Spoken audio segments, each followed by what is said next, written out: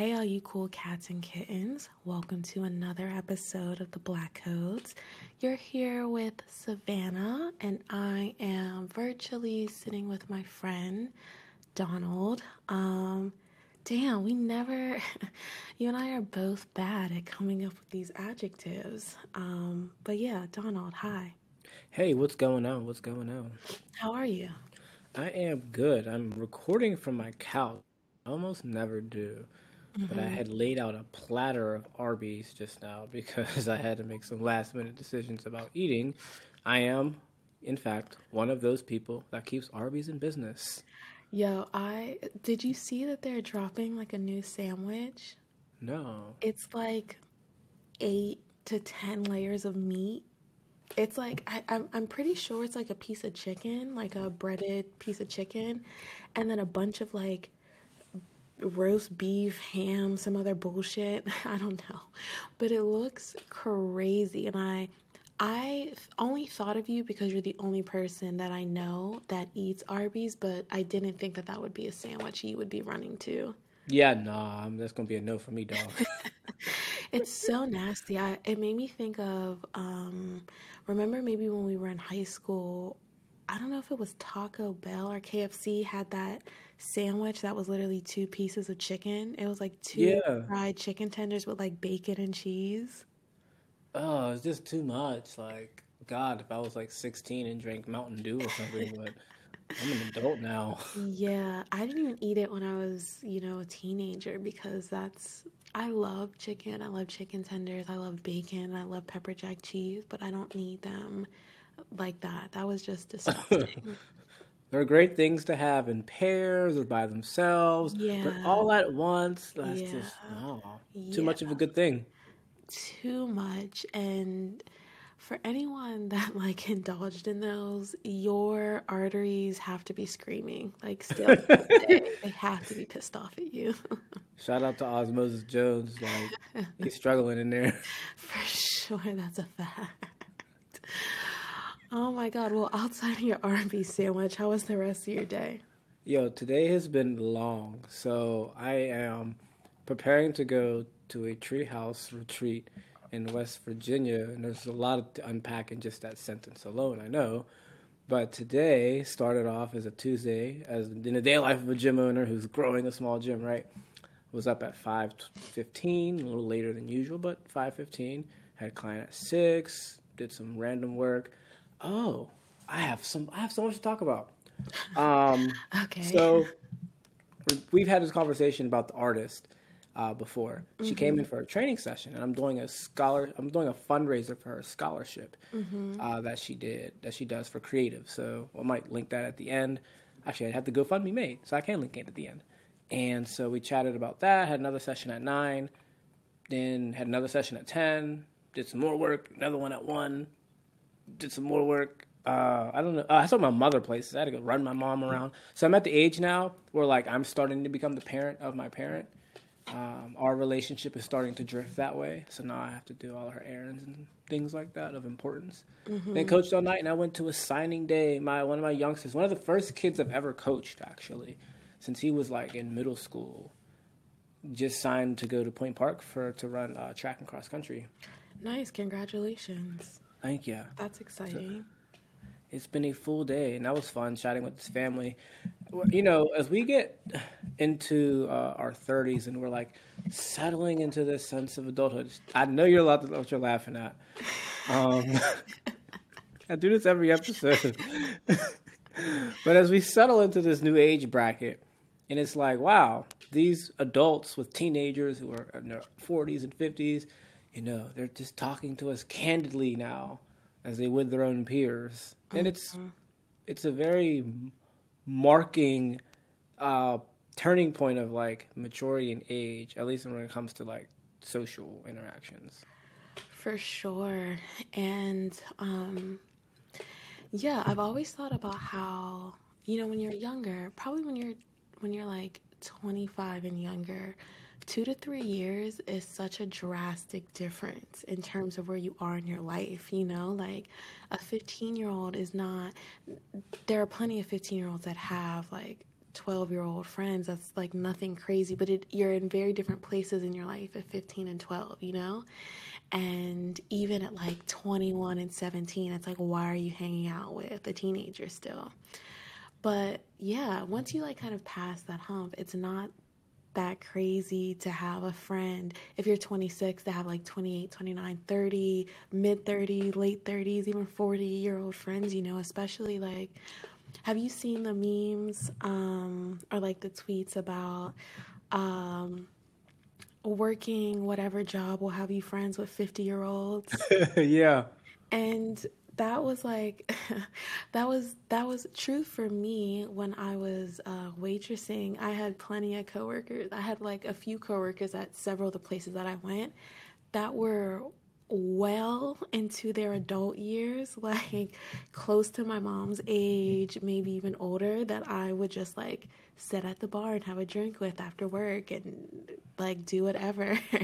So yeah, the 30s are near. They're literally right around the corner. They're literally right around the corner, very 30 soon.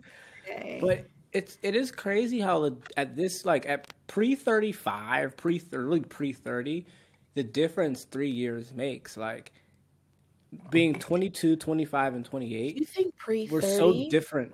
We're so different interactions. You think like 30 to 35? I don't even think it's that old. I think it like once you hit like 25, the years aren't as drastically different. Yeah, when I think about my experience, how people talk to me now, this close to 30, is still even more casual. Like how older people talk to me now is even Right. more casual now than it was at 25. Word. 25 is Okay. when it started to be casual. Because at Mm-hmm. 22, it's like, oh, especially if you're like not a fucking dickhead, right? Yeah. It's like, oh, you're the mature young person, like you're doing well. Like it's a more of a pat on the back and Mm. like encouragement. Or at 25, they kind of like look at you like you're starting to live life like they do. And then when you're like Yeah. close to 30, you're turning 30, 28, 29, now they're like, you're basically the same as them. Yeah. I was definitely still a dickhead at 25. I'm like, I am starting to see the error of my ways. Honestly, it happened like a year or so ago, and I've had to rectify and like just come to terms with some of that shit, you know. At 25, not that I was ever a menace or crazy, um, but you know, looking back at it, I'm 28. I'll be 29 in a few months, like I don't know, four. Um, I can like visibly go back, you know, 4 years and see how much I have grown in that time. So that it is true. Maybe I think I like what you said better. 25 is when you start to see it and you just end up being in more spaces with older people, but then you still maybe need a few years to work some of your young wild shit out. Yeah. I feel like I've had to, my comfortability about being stern about with 40 is about them like paying me the way I want to be paid or like things Hmm. even on the business end. There's a certain sternness now that I have when I run my business that I have when because I Right. start. All right, just for y'all can date me now. I started this. I started this fucking gym. I was like 25 when I started doing private coaching, Yeah. and I was turning 26 when I was 26 when I opened the physical gym. And this is at the same cusp of like, you know, getting used to having adult conversation with like people twice my age. And now it's like there's a certain sternness that like not really stern like it's rude, but more of a, I said what I saidness that Yeah. comes with it. That's been helpful. Yeah. Um So I was gonna, in my head, I was trying to figure out how do I segue that. I don't have a good one, so I'm But just back gonna to the do it. treehouse. No, no, no. I forgot you were talking about your tree house. I was just going to mention we're starting a Patreon Oh yeah. at the end of March. Just because it's been wild out here. This episode is probably gonna drop this upcoming Thursday. Um, it's still February. Yes, it is still February. So towards the end of March, we will be dropping a Patreon. We want to hear from you guys, what you would like to hear more of, what you'd be interested in getting from Patreon, We have a bunch of ideas already that we're really interested in, excited about. Hopefully, you guys will be as well. But obviously, we want to get your feedback. And don't forget to like, subscribe, and share. Donald usually is the one that does this. I'm trying to be a bit better at talking about this stuff because it's necessary. We do want you guys to share this information if you think that you've been learning and it's been really helpful, you've gotten a laugh and you've gotten an education. Please share it with people that you think will enjoy this and need this as well. Um, and so from that, we can talk about your treehouse, and then I'm very interested to see how you segue that into our topic. Well, when you're a professional, it's what you do. So this weekend, I decided I've been thinking about this for weeks. I took a New Year's trip to Virginia Beach, business planning trip that included some R&R. So I haven't really taken a real vacation since like last New Year's in the Right. Bahamas. So I'm like, yeah, I need some time off. And COVID, while COVID kept closed the gym, that was not time off. That was mad stressful. So it was like, and I'm like feeling burned out. So I was like, you know what? I've been thinking about this for weeks. I need to. I always take a trip before track season starts. Like it's been like a thing I've been doing for years.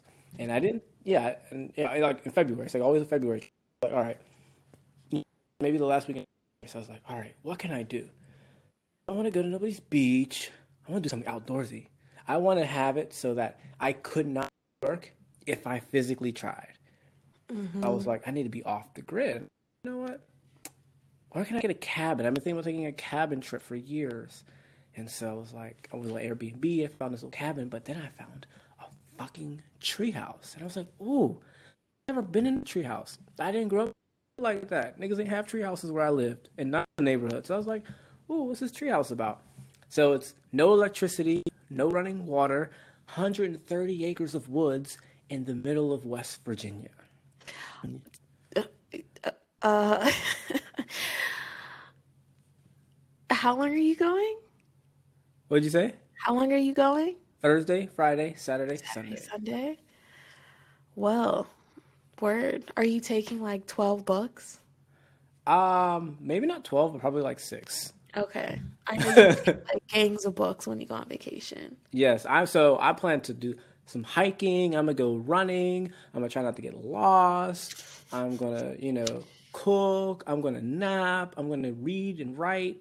Oh, I can't wait. Like, yo, I'm so excited. I got Yeah. hella books on queue. I'm gonna do some writing. I'm gonna come back with some new energy next week. It's about to be wild. I just hope let's hope I actually come back next week. So we gotta park at the people's house and after to get to the fucking treehouse. Okay. Well, you try to keep someone updated as much as possible. Your update will come on Sunday when I'm like, I'm alive, I'm alive. But, I want to do something more outdoorsy. Like, I like being outdoors. A little known fact about me, listeners and Savannah, this is something that not a lot of people know about. I used to be a Boy Scout way back in the day.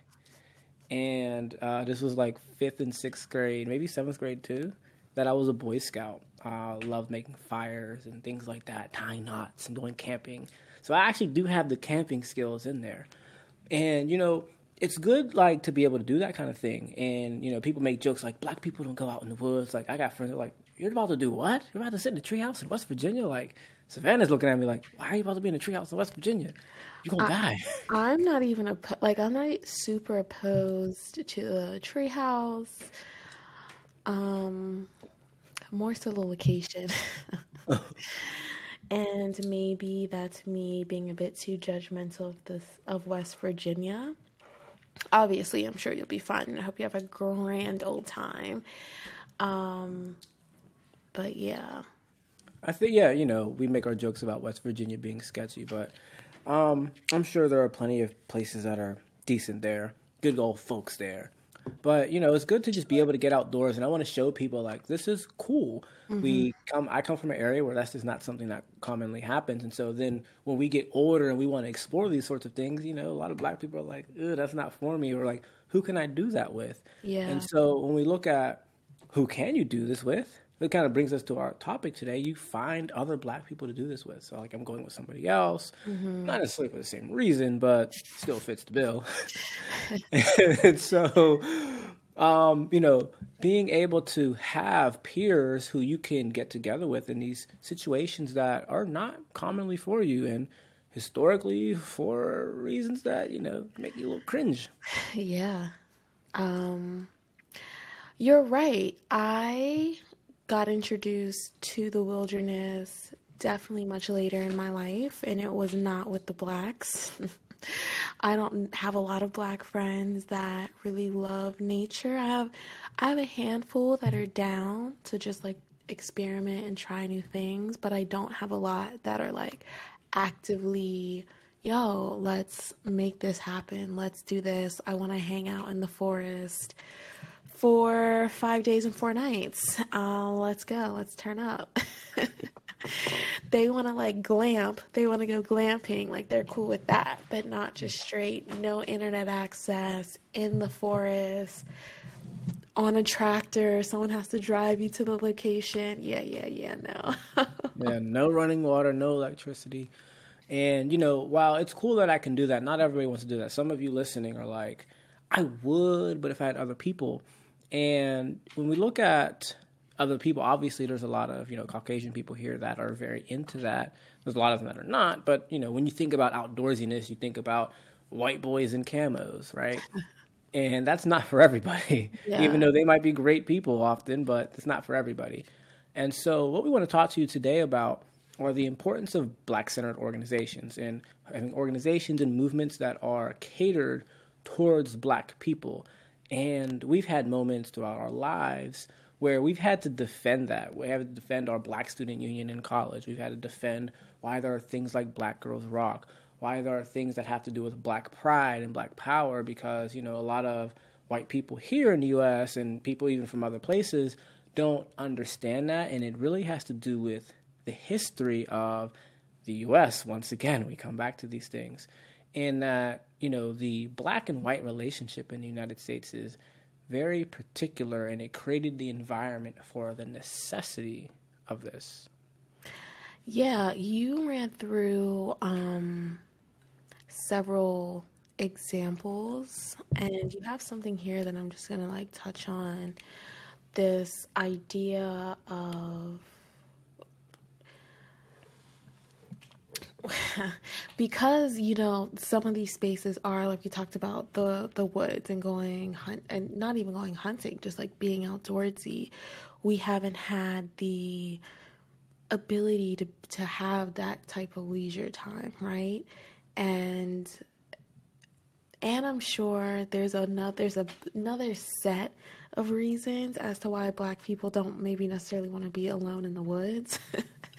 um, but yeah, there's this idea that like black people don't do certain things or they want to be interested in certain things, and that's simply not true. It's just when especially when you're doing something as like an extracurricular thing, you don't want that to be a stress to you. You don't want to feel stressed out about that, you know? You want to be comfortable and you want to relax. And while it might be hard, hiking's not necessarily easy. You want to be relaxed while you're doing it and in that environment. So you have a bunch of stuff to share about black organizations, why they exist, and just like an example of a few of them, which just full disclosure, this is our second time recording this episode, guys. Audio on the first one was not great. So I'm gonna do my best at trying to recall my initial reaction. Some of it might not be as like, yo, that's wild because I've heard it already, but this shit is wild and it's important. So Donald, take it away. Tell us more. So, what I want you all to get is this particular message when we look at American history is that when we are downplayed and excluded from things, and people want to do stuff, they're going to create their own ways to do it. We remember throughout all these episodes we've talked about, when you look at American history, black people have been excluded from activities, not only just being able to hang out and shoot guns, but literally from going to school, from going to college, from being able to go to work, to being able to buy a house, to being able to just exist. And so when distance is excluded when downplayed, when you're not welcome into rooms for generations, it's like, yo, I still want to do this. So people create their own things. And so that's really the main point that we want to drive home, that these black-centered organizations exist because we wouldn't be able to do things if we didn't create them. So when we look at a few of these different examples, right, we have historically black universities. So like Howard, Mississippi State, Spelman, Morehouse.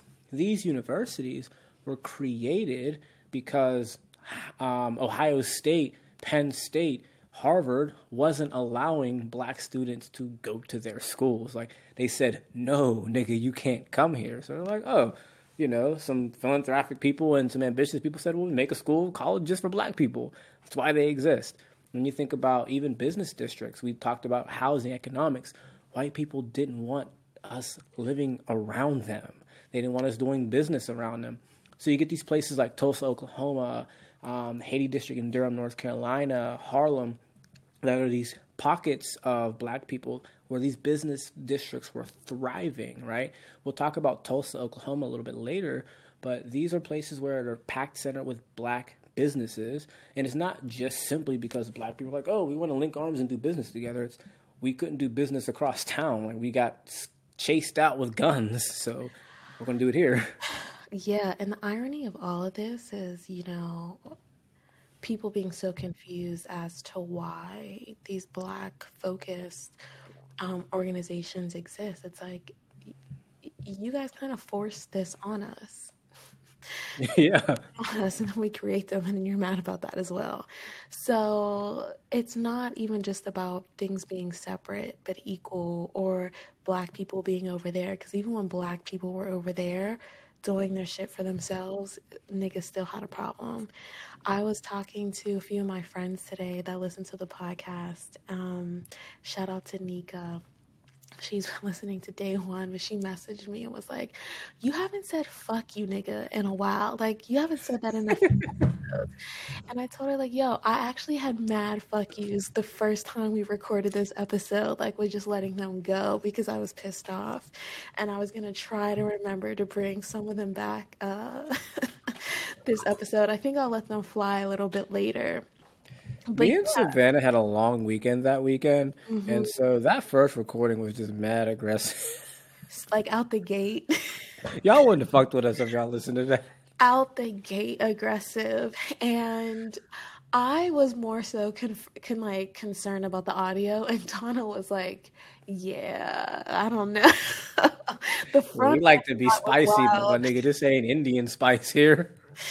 Yeah. But I was definitely just like, I think had been in a, not in a mood, but like an attitude space over the last few days. And then when we recorded, specifically what I was giving the fuck yous about, I just put like bass to it because I just had enough. Say it with your chest, little ass nigga. For real. Took that shit and I took that personally. See that meme, yo? Then I took that personally. Oh, I wanted to shout out Donald. He's drinking on his Crown Royal. Oh, should we even talk about the drinks? He didn't. Shout out to Crown Royal. Shout out to Crown Royal. That's all I got. I'm not gonna shout out what I'm drinking. Fuck them. You're drinking the colonizer's drink. Colonizer, why did you scare me like that? I am literally made only in Lynchburg, Tennessee. So y'all probably know what it is, but I'm not gonna shout them out. Fuck them. Shout out Uncle Nearest though. If you really, really, really fuck with good whiskey, bourbon, try some Uncle Nearest. But go ahead, Donald. Saying colonizer like that, like Yuri from Black Panther makes me want to watch that movie again.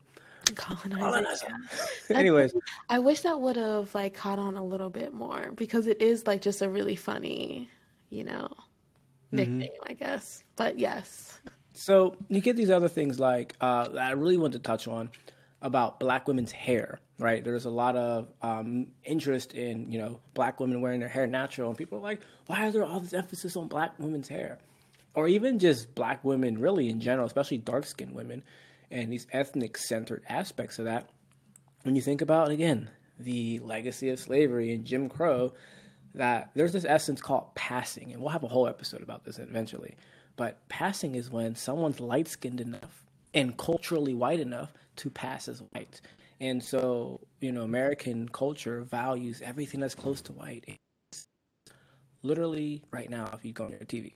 And so, there is now empowerment movements about women who have like 4C hair and 3C hair and things like that being able to take pride in their hair. But even internally within Black people, this white favoritism basically has Hmm. gone on and make them hate their dark skin complexion, caused lighter skinned people to go and tease them about these. White people might be oblivious to things, but those things happen. But it's because of this legacy, and so when you don't want to feel bad about yourself, I have very curly hair. I have friends in my skin, very tough curly hair, and to feel bad about themselves. So the whole society is telling you that you're not worthy or you're less attractive or you're less this. You're either going to succumb to that or you're going to go and boldly take hold of that. And so these things again come out of that. Think about organizations, revolutionary organizations, the Black Panthers. We have the Congressional Caucus, NAACP, things like that. These government organizations exist because people aren't revolutionaries because it's just fun. Like that shit comes with a cost of your life, Yeah, whether you die or go to jail for life, right? It's because their voices are not being heard, and so you create spaces for your voices to get heard. If there's one Black person in a room full of 50 white people who don't live that experience and don't value it, but that one person represents a lot of other people, then you're going to have to do something else to get heard. for sure. And yeah, it's I don't want to spend too much time on this, but because we're gonna absolutely talk about this at another point. But yeah, this idea that like Black people coming together and saying enough is enough. Not only do you not want it to be like you don't want to provide for us, you don't want us to provide for ourselves. Um, and that's we're just not going to do. We're not going to do that. We're going to do what we need to do for ourselves. We're going to do what we need to do for our community. And you see the response to that is always negative. Like the same people that are saying, "Oh, you shouldn't be relying on the government. You need to pick yourself up by the bootstraps, do X, Y, and Z, just like I did." The minute Black people start doing it, it still is an issue. Mm-hmm. People are still now they're complaining about something else. So why does it have to be about race? Or you're just only getting it because you're Black and this and that. And it's like, okay, you can actually just come out and say that you're racist. Like you don't need to do all of this back and forth because we're not slow. I know you would hope that we are, but we're not. Um, yeah. So, Jesus. When we look at, I'm you like know, the fuck yous are starting to formulate in the front ah, of my head. I could feel that. you're gonna have some in a second. And so even socially, when we think about like there are Black outdoors groups, right? Like I've checked out when I lived in Austin, Texas. Some of these Black outdoors groups. When I come to Baltimore, I run with this Black running organization. That's literally what it's called. Again, there's this aspect of whiteness that is normal to America. Like it sets the tone for what is regular. When people think about regular skin tone, regular. When I go to different countries and I tell people I'm American, they look at me like they're confused a little bit because they're expecting a white person to be American, right? So this white being normal and then being made to be the status quo, and that things that are not white are then other. You have to be African American, you're Asian American, right? Um, you then have the environment to create these Black cultural organizations, whether it's a Black student union and Black fraternities and sororities, but that creates that. And so we want to make sure that you understand that piece. So when we look at one, we're going to highlight three particular things that are they're drastically different for you. So this first piece, we're going to look at Tulsa, Oklahoma. So in the early 20th century, there was a place called the Greenwood District in Tulsa, Oklahoma. A lot of our listeners who are like into, black empowerment type of things, you're certainly aware of this. Others of you are not, you probably actually never have heard of this. So Oklahoma, you're like, what the hell mattered in Oklahoma anyways, right? I've been there. It's pretty flat. Some woods, some reservations, some oppression, the regular. So, Tulsa, Oklahoma had this Greenwood district, and it was this place where it had this concentration of black wealth. There was a lot of oil and gas money there, and so they were, being able to start getting into these industries and learning how to use these things. And so, black is the South, so black people was there, so they were starting to reap the benefits of this. But as we talked about with our redlining episodes, our economic discrimination, there was only a couple places black people could really live. And so when you have economically, think about like Pittsburgh and steel mills, when you have this main industry, then it creates room for all these other industries, right? So you have like movie theaters, you have restaurants, nice grocery stores, various other recreational activities, and all these shopping places. And so this concentrated area had a lot of money, even so much that people colloquially called it the Black Wall Street. It was one of the most, um, affluent places for black people to be in the early 20th century. Now we're not going to talk about what happened to it, aka the white citizens there and the National Guard burning it down, but we'll go there another day. But we wanted to highlight the Greenwood district because there were several businesses that created a self-sustaining community. And to the extent that there are people who have been inspired by this, when this story got bigger towards the latter part of the 20th century, you have these millennials, especially these generations who want to rethink their community building and how they do business and assets and learning about financial wealth due to this. Even in Pittsburgh alone, we have an organization that's called Greenwood Week, and it's these two black women entrepreneurs that have created an entire week to do black business empowerment and educational seminars. There's a guy here in the neighborhood that my gym's in called Stephen Long. His real estate company is called Greenwood Real Estate. There's this guy named Jay Morrison who's just like semi-popular person who does real estate, and he actually created this Tulsa investment fund based on this. Someone that we went to school with actually invested in that and she got a fucking check cut after like 1 year. It wasn't a Oh. lot of like their business is growing and she got a check cut off that investment. Um, so when we recorded this the first time, I asked you if you watched Lovecraft Country, and I'm sure you've not watched it since. No. Okay. They Lovecraft Country as well as Watchmen with Regina King, both um, the Tulsa riots have a part in the story. I don't want to say it's like integral, but they do have an integral part. It does have an integral part of the story. I still absolutely think you should go and watch Lovecraft Country because you like sci-fi. And it's sci-fi, the wild shit is happening, and they're black. Like, it's cool to see. I've been realizing lately I want to watch more TV with people of color. And while there's plenty of film and TV with people of color, it doesn't tend to have the budget, like it looks very much like I don't want to say a college project. I never want to be that disrespectful, It's a but B plus. it's a B, it's B-ish. um And I think more that's starting to change. And Lovecraft Country had a real budget and it shows. And I really enjoyed it. I can't wait for the second season. You should watch it. Not even just for the Tulsa stuff, obviously, but the show itself is good. But yeah, we're not going to get into the dark cloud of that part because it's nasty. Yeah, we really want you. I want you to take some time right now and pull out your phone and Google Tulsa, Oklahoma Greenwood District, right? You can Google the Tulsa, Oklahoma race riot if you want to of 1921 when they burned it down, but Google Tulsa's Greenwood District and go check that out because why I thought this was important to bring up in this episode is because this was a place where these were entrepreneurs that could have been doing fine anywhere.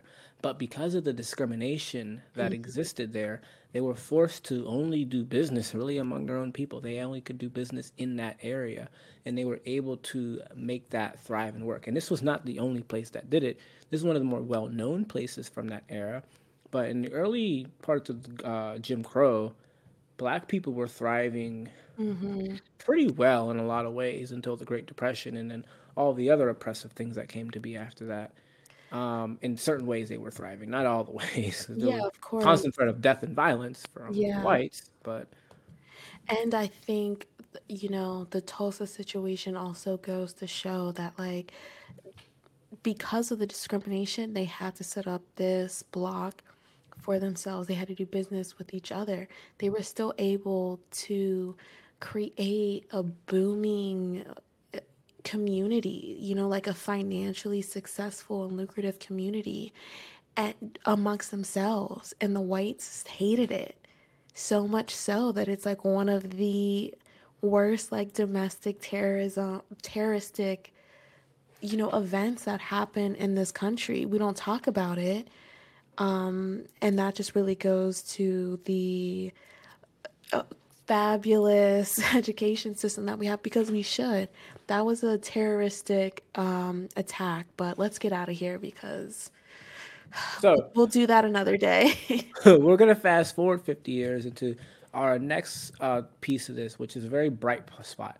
So we want to talk about black student unions. So going into the 1960s, up until that point, very few black students went to college. Not because they didn't great scores. The, like I said earlier, Penn States and Ohio States and the Auburns of the world said niggas is not allowed. You niggas it cannot be here. No. And so Literally, we're saying that on the rejection letters. there's this popular letter that's going around about somebody got rejected from Harvard, and it's like, look, we can't let you in because you're of the Negro race. Mm-hmm. And so, sorry, not sorry. And so, during the 1960s, though, guess what? The Civil Rights Act got passed. And so, there were several civil rights acts that have been passed in the United States. This is not the only one. This is the most recent, well, this was the biggest one of recent era. But there were several. That's not the point of this. But I do want to bring that up. There were several aspects of the civil rights bills. And Yes. so, one of them was the integration to allow students to go, black students to go to these white universities, but also the creation of programs to allow low income students as well as black students and people of other cultures to be able to go to these colleges. There's a particular program called the TRIOS program, TRIO as in like three, and it was to allow low income students, veteran students, and then one other population of students to be able to be helped to go to school. And out of that, also created a program like called Urban Pathways. God, I should know that. Upward Bound. That's what it is. Upward Bound. So I never had Upward Bound, but I know a lot of people. Wait, can I ask you how you got from, what did you say? Urban Path? What was the first thing you All said? right, so Urban Pathways. So there used to be a charter school in Pittsburgh called Northside Urban Pathways. Word. I don't even know if it might still be a thing. And when I was thinking about kids who were in a part of Upward Bound, they were kids from schools like that. Can I ask you another question? Because, and I'm going to be honest and vulnerable. I do not know what a charter school is. I never even heard of that until I went to Slippery Rock, and I knew mad people, like a lot of people from Pittsburgh go to like these charter schools. But what is that? Is it a public school? Is it a private school? Like, It's a charter school. So what does that the mean? best way that I can describe a charter school, and listeners, you can email us and correct us if you want, if you know better. A charter school is a private school that gets state funding. Oh, okay. So basically, a group of independent people decide to start a school, but they don't make it a private school. They can still get state money, and they have the operation of the school, but they just have to attend to certain state guidelines Are students paying a tuition? sometimes. Okay. Not always, but sometimes. Okay. I mean, at any point I could have Googled this. I just never did. No, and it's actually a very big political consensus point among school districts because charter schools can pull kids from anywhere, but they also mess with the state funding Mm-hmm. in which districts they are in. Right. Very interesting. I need to look more into this. I think you'll find this a very spicy topic actually. Yeah. So I remembered Dr. Umar Johnson talking about a charter school or something. I don't use him as a real like. We're, let's get out of here. Let's get out of here. Go. The king of the hoteps. Jesus Christ. Let's get back to the BSUs and the BASs. So at these universities, right? You've listened to this podcast a lot, listener. I want you to imagine being a young black man from West Philadelphia, born and raised, right? And to the campus of Ohio State University, the Ohio State University. This is not an attack at them. This is plenty of other schools. That's just the one that comes to mind. And you are the first black students on campus. Guess just immediately how unwelcomed you might feel and how awkward you might feel and how unheard you might feel, right? Niggas want to touch your hair. They want to ask you, can you dance? They're going to assume that you're stupid. Hey, how did you get into this school? Like, you got to deal with all that, right? And you just want to get an Know education, what? chill. I'm gonna argue that the first black person that went to Ohio State didn't, they maybe got some of that interest, but they mostly got harassed and terrorized, you know? They were probably actually football players. Do you think so? Hmm, something to look into. I bet most of those first people that go to those schools were like football players. That's the only type of niggas they wanted. Anyways, so so at these schools, at all right, we're gonna move on. At San Francisco State University in 1966, there were different organizations there, right? Black people come together. Hey, we come together because niggas want to get together and Fucking talk play about nigga shit, spades and play spades, drink some Crown, I was gonna say talk drinking. shit, You talk know, shit the way they want to talk the same shit all the white students were talking about, but talk it their own way. for sure, exactly. Yeah, that's really the big piece of that. They want to do the same shit the white people are doing, but in their own way. Yeah, and And make fun of the whites. Come on, you can't. You as a black person can't make fun of the whites at this time. It's not going over well. Not with them. sip, sip my drink. Word. So, so at these schools, you had things arise over the course of time. Because remember, there were still HBCUs, these black colleges. So people were still going to college. You had these Negro Student Associations. You had the fraternities and sororities that were only black admitted. And then you also had the more radical people who were like the more revolutionary type, right? That were going to the universities. Well, at San Francisco State University, their idea came to merge all of these groups. And so a group of gentlemen and came together and said, you know what, we're going to merge these groups and to actually be able to have a black voice on campus. And so the first black student union emerged in that campus. They actually did a student strike in 1968 to be able to create an ethnic studies department there. There were no black studies, there were no ethnic studies at all at any of these colleges, really. And so their strike actually led to the creation of an ethnic studies program. And when they created their Black Student Union, there was some people a few miles up the road that said, hey, that's pretty cool. How do we get one? And they helped them get one. And over the course of the next few decades, these exploded across the country because they're like the black voice of campus. And a lot of these schools, black people made up anywhere from 3 to 10% of the university, Hmm. anywhere from 1 to 10% of the university. And so these organizations allowed these black students to have a voice, to be able to have spaces made for them, to feel welcome on the university. Because it's not just because, oh, there are a pocket of people we want to be made welcome. It's got America had been racist for almost 400 years. And so them being on campus was just another way for America to express their racism. So they needed a space away from that. Yeah. And you're gonna get, well, maybe you should get into Yeah. how they support students and then I'll make my point. So at these universities, they help be a hub for student growth. If you've never been around black people, you probably don't know how to recruit them to come to your school. So they help with being able to get more ethnic youth to come to school.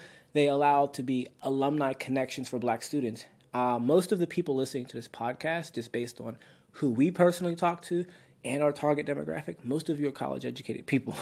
And if you're not, I'm glad you're listening anyways. And so, but as you know, connections take you everywhere. Mm-hmm. Who you know matters far more than what your GPA was. Mm-hmm. Who knows you matters even more than who you know. Mm-hmm. And so being able to have alumni come back and reach back for these black students was crucial because it's America in the 1960s. It's America in general. So, there wasn't like a huge network for these black students to be able to reach out to these white professionals to get internships, to get entry level positions, to get network to different companies.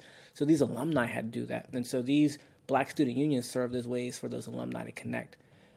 It helped with pushing the campus to be more equitable. When we think about equity, being able to create systems that work best for the people who are most oppressed help everybody else win because you create more efficiency up the ladder. Things go up the ladder, not down the ladder. And Mm-hmm. so when you start working to be able to make the most oppressed people on campus, it makes the whole campus more equitable. It helps with increasing black and brown faculty on campus, and they create pressure for ethnic studies programs. And these black student unions were the trailblazers for every ethnic centered group on a college campus that ever existed. All the multicultural organizations, all the Latino organizations, the Asian organizations, all of these different organizations on campus came after these black student unions paved the way to get them made.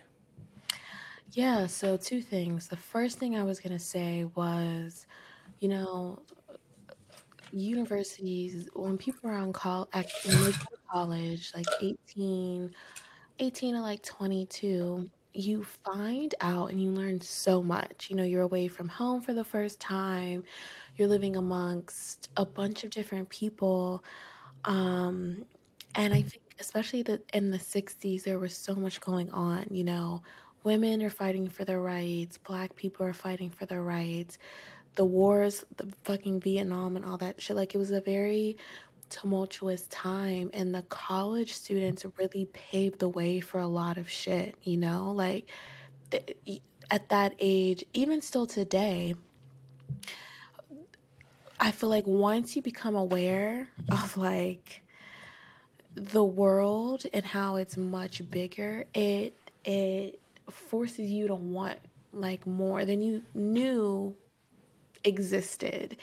Um, and we talk about, the power that college students have, but I think it's very rare that we, hone in and talk about what the college students in the 60s were doing. Like, we talk about Martin Luther King, and we talk about Malcolm X, and we talk about Rosa Parks. I mean, and they weren't old by any means, but there were also young people really out here making a difference. Like the Greensboro sit-in in North Carolina, that was college students. They just like wanted to be able to eat, and they weren't able. Like, people were fucking with them, and they like made a decision that said no, fuck that.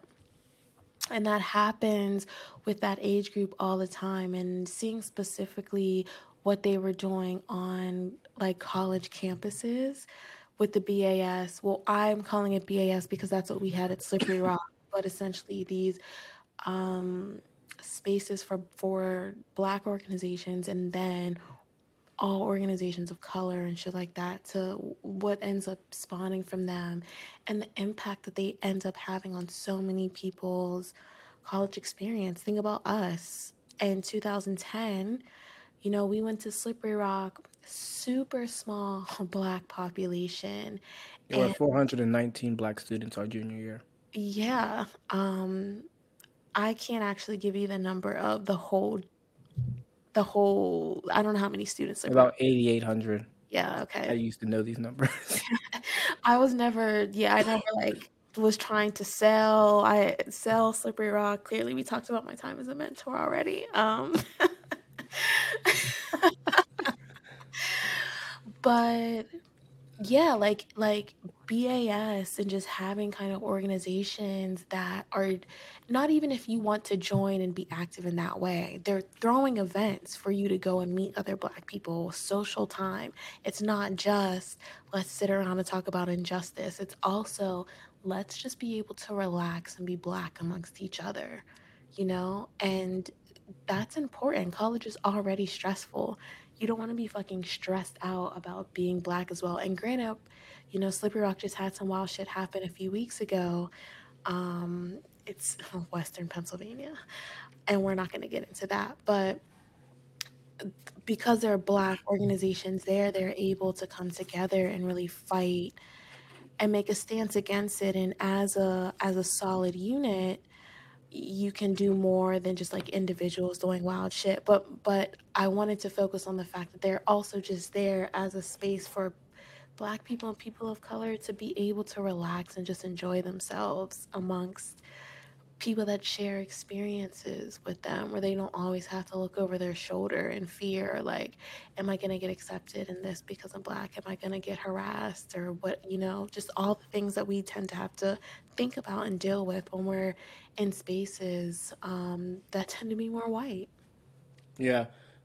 I like what you mentioned about the power college students have. Like when you think about one of these more these revolutionary organizations, the Student Nonviolent Coordinating Committee.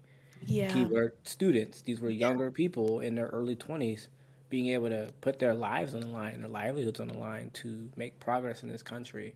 And these organizations have been, you know, can't say enough about how much they've helped move Hmm. America forward and make America start to be great. For sure. They honestly, and I'm sure they will get an episode on them. They're all on their own. That could be fun to talk about. Maybe to interview some people that were a part of different like black organizations and people that were involved, specifically at PWIs. That Mm, could be a fun future episode for us to do. We'll put a yeah. pin in that. So our last piece here, we want to provide even more light to this, and this is a very modern example. So there's an organization called Black Girls Code, founded by Kimberly Bryant. And so Black Girls Code, their mission is to provide African American youth with the skills to occupy some of the 1.4 million computing jobs openings that are expected to be available in the United States through this year, and to train 1 million black girls to code by 2040. So this was started in April of 2011. Kimberly Bryant, she herself works in IT and computer science, and she has a young daughter. Well, her daughter's like grown now, but back in 2011, her daughter was a preteen, and so they live out in Cali. And she said, "Oh, I'm going to take my daughter to tech camp at Stanford University. It should be amazing." And her daughter had a good time at tech camp, but she was like, "Wow, my daughter is like the only black girl there, and it's mostly white boys over there at this tech camp." And they're like 11, 12 years old. So she had a great time with the coding piece and yeah, overall had a good time. But socially, she was outcasted because, like, she's a black girl there. And they don't know how to talk to her. She don't know how to talk to them. So she feels like not welcome. Yeah. And at the same time, Google released a study saying that they had 2% of their workforce black and 3% of their workforce only of Latina descent, and like 30% of the workforce was women. And so it moved her to decide, I need to create an organization. I need to create something that's going to be able to make black girls have access to being able to code. When you think about schools and having access to things, if you don't know that something's a possibility for you, you're never going to try to do it. And so when we think about mixed income living and having people be able to go to different schools, access. Kids are talented. Kids are just kids. When they have the ability to see something that they would want to do, that moves them to do it. But if you just never see it, you never get to do it. And so that's why Black Girls Code was created, but it was made for black girls because, like, black girls in Wilkinsburg are not exposed to computer coding. Yeah. Black girls in Harlem were not exposed to computer coding. And as you all know, listening right now, coding and computer science and IT is one of the fastest growing sectors of work in the world. And Mm-hmm. so it's one of those things you don't want to get left behind. And so over these last 10 years now, she's created 14 different chapters across the country. And they have dozens and alumni now out of this program who may have never gotten into computer science at all if it wasn't for Black Girls Code. And so this is an organization you could go look them up right now. You could donate to them. You could figure out how you can help out. But it's a really cool thing and an example of how these black spirit organizations are very important to be able to help the country forward. You need more fields, you need more diversity in these fields, and not just so black people can benefit from having more higher paying jobs and access to things, but other people who work in those sectors are in a diverse work environment. They're getting more ideas that come from different backgrounds and demographics and life experiences that's going to help all of these companies move forward. Everybody needs access to spaces, and everybody needs access to these spaces in a diverse way that allows to grow. And so this is another organization to help move everybody forward. Yes. Um, this is why representation is so important. And when you realize that there isn't any representation, then you just have to essentially create something. You know, Kimberly Bryant. I was gonna make a joke about her being my cousin, like when you started it, but then I Wait, she's just your cousin? no, Oh, here's your name. that was a joke. Next slide. uh, I feel so dumb. Yo, when I was younger, I used to tell people Kobe Bryant was my cousin. RIP. I obviously don't do this anymore. I haven't done it since I was a small child. Um, but there was like a handful of people that I told Kobe Bryant was my cousin, and there were a few people that knew that my country, and that Kobe Bryant was like in Italy for a while. And I remember like concocting a story and it just like made perfect sense. And so I had people like there was two separate sets of siblings that believed me. Um wow, what a wild time. I don't even put in the effort to tell stories like that anymore, but I was just I was wild. Um but yeah, so this is why representation is important. The coding shit, obviously, like there are some things that obviously can't be digital. You have to experience them in person, but really, we're at the beginning infant stages of the internet still. And it's only going to get crazier. Like when you think about like sci-fi shit, holograms, and all of this stuff that's really based out of the 0 1, the binary code shit. um more people need to do that. And yes, like it can't just be from the same type of people can't keep producing, all of that work, or it's going to get pigeonholed. It's going to get stuck in a box because they can only provide what their experience enables them, to bring to the table.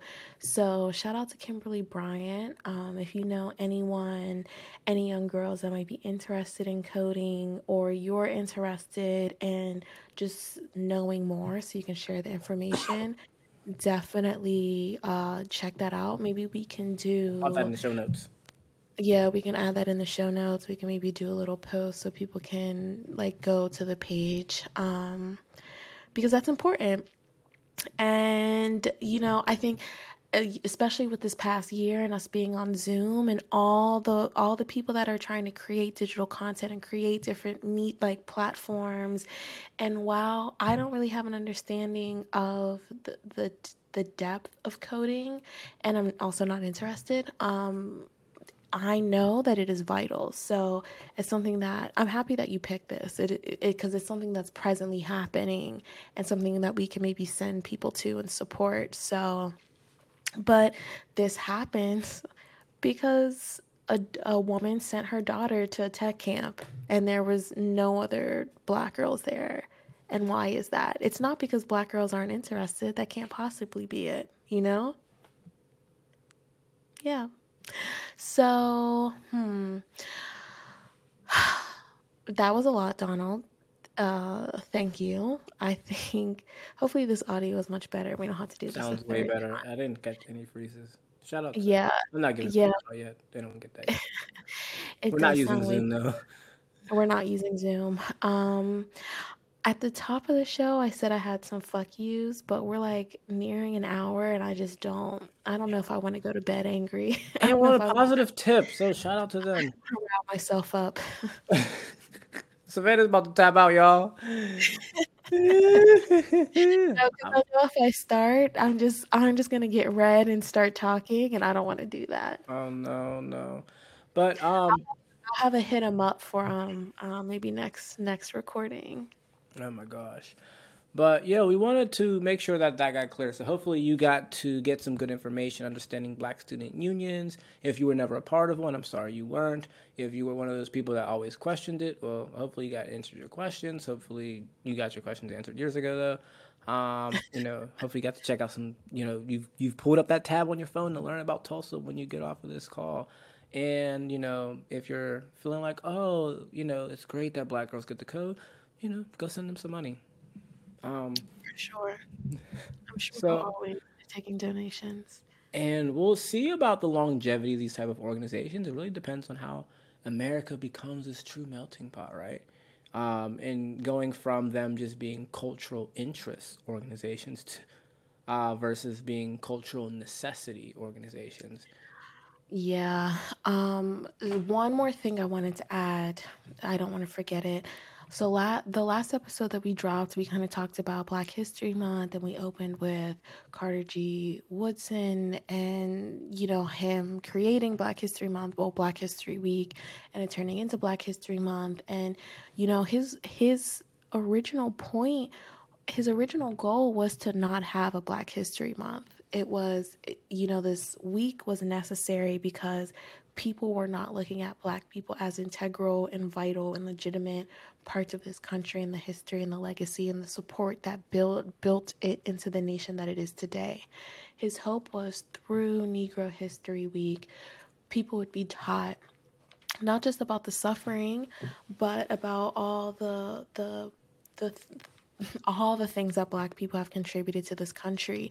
And at some point, we would just be integrated into American history, period. There wouldn't need to be this separate thing. So, you saying that, yeah, like maybe these ethnic focused organizations won't be here forever, but hopefully they won't be here forever because people will realize these stories aren't isolated or only should be important to these groups of people.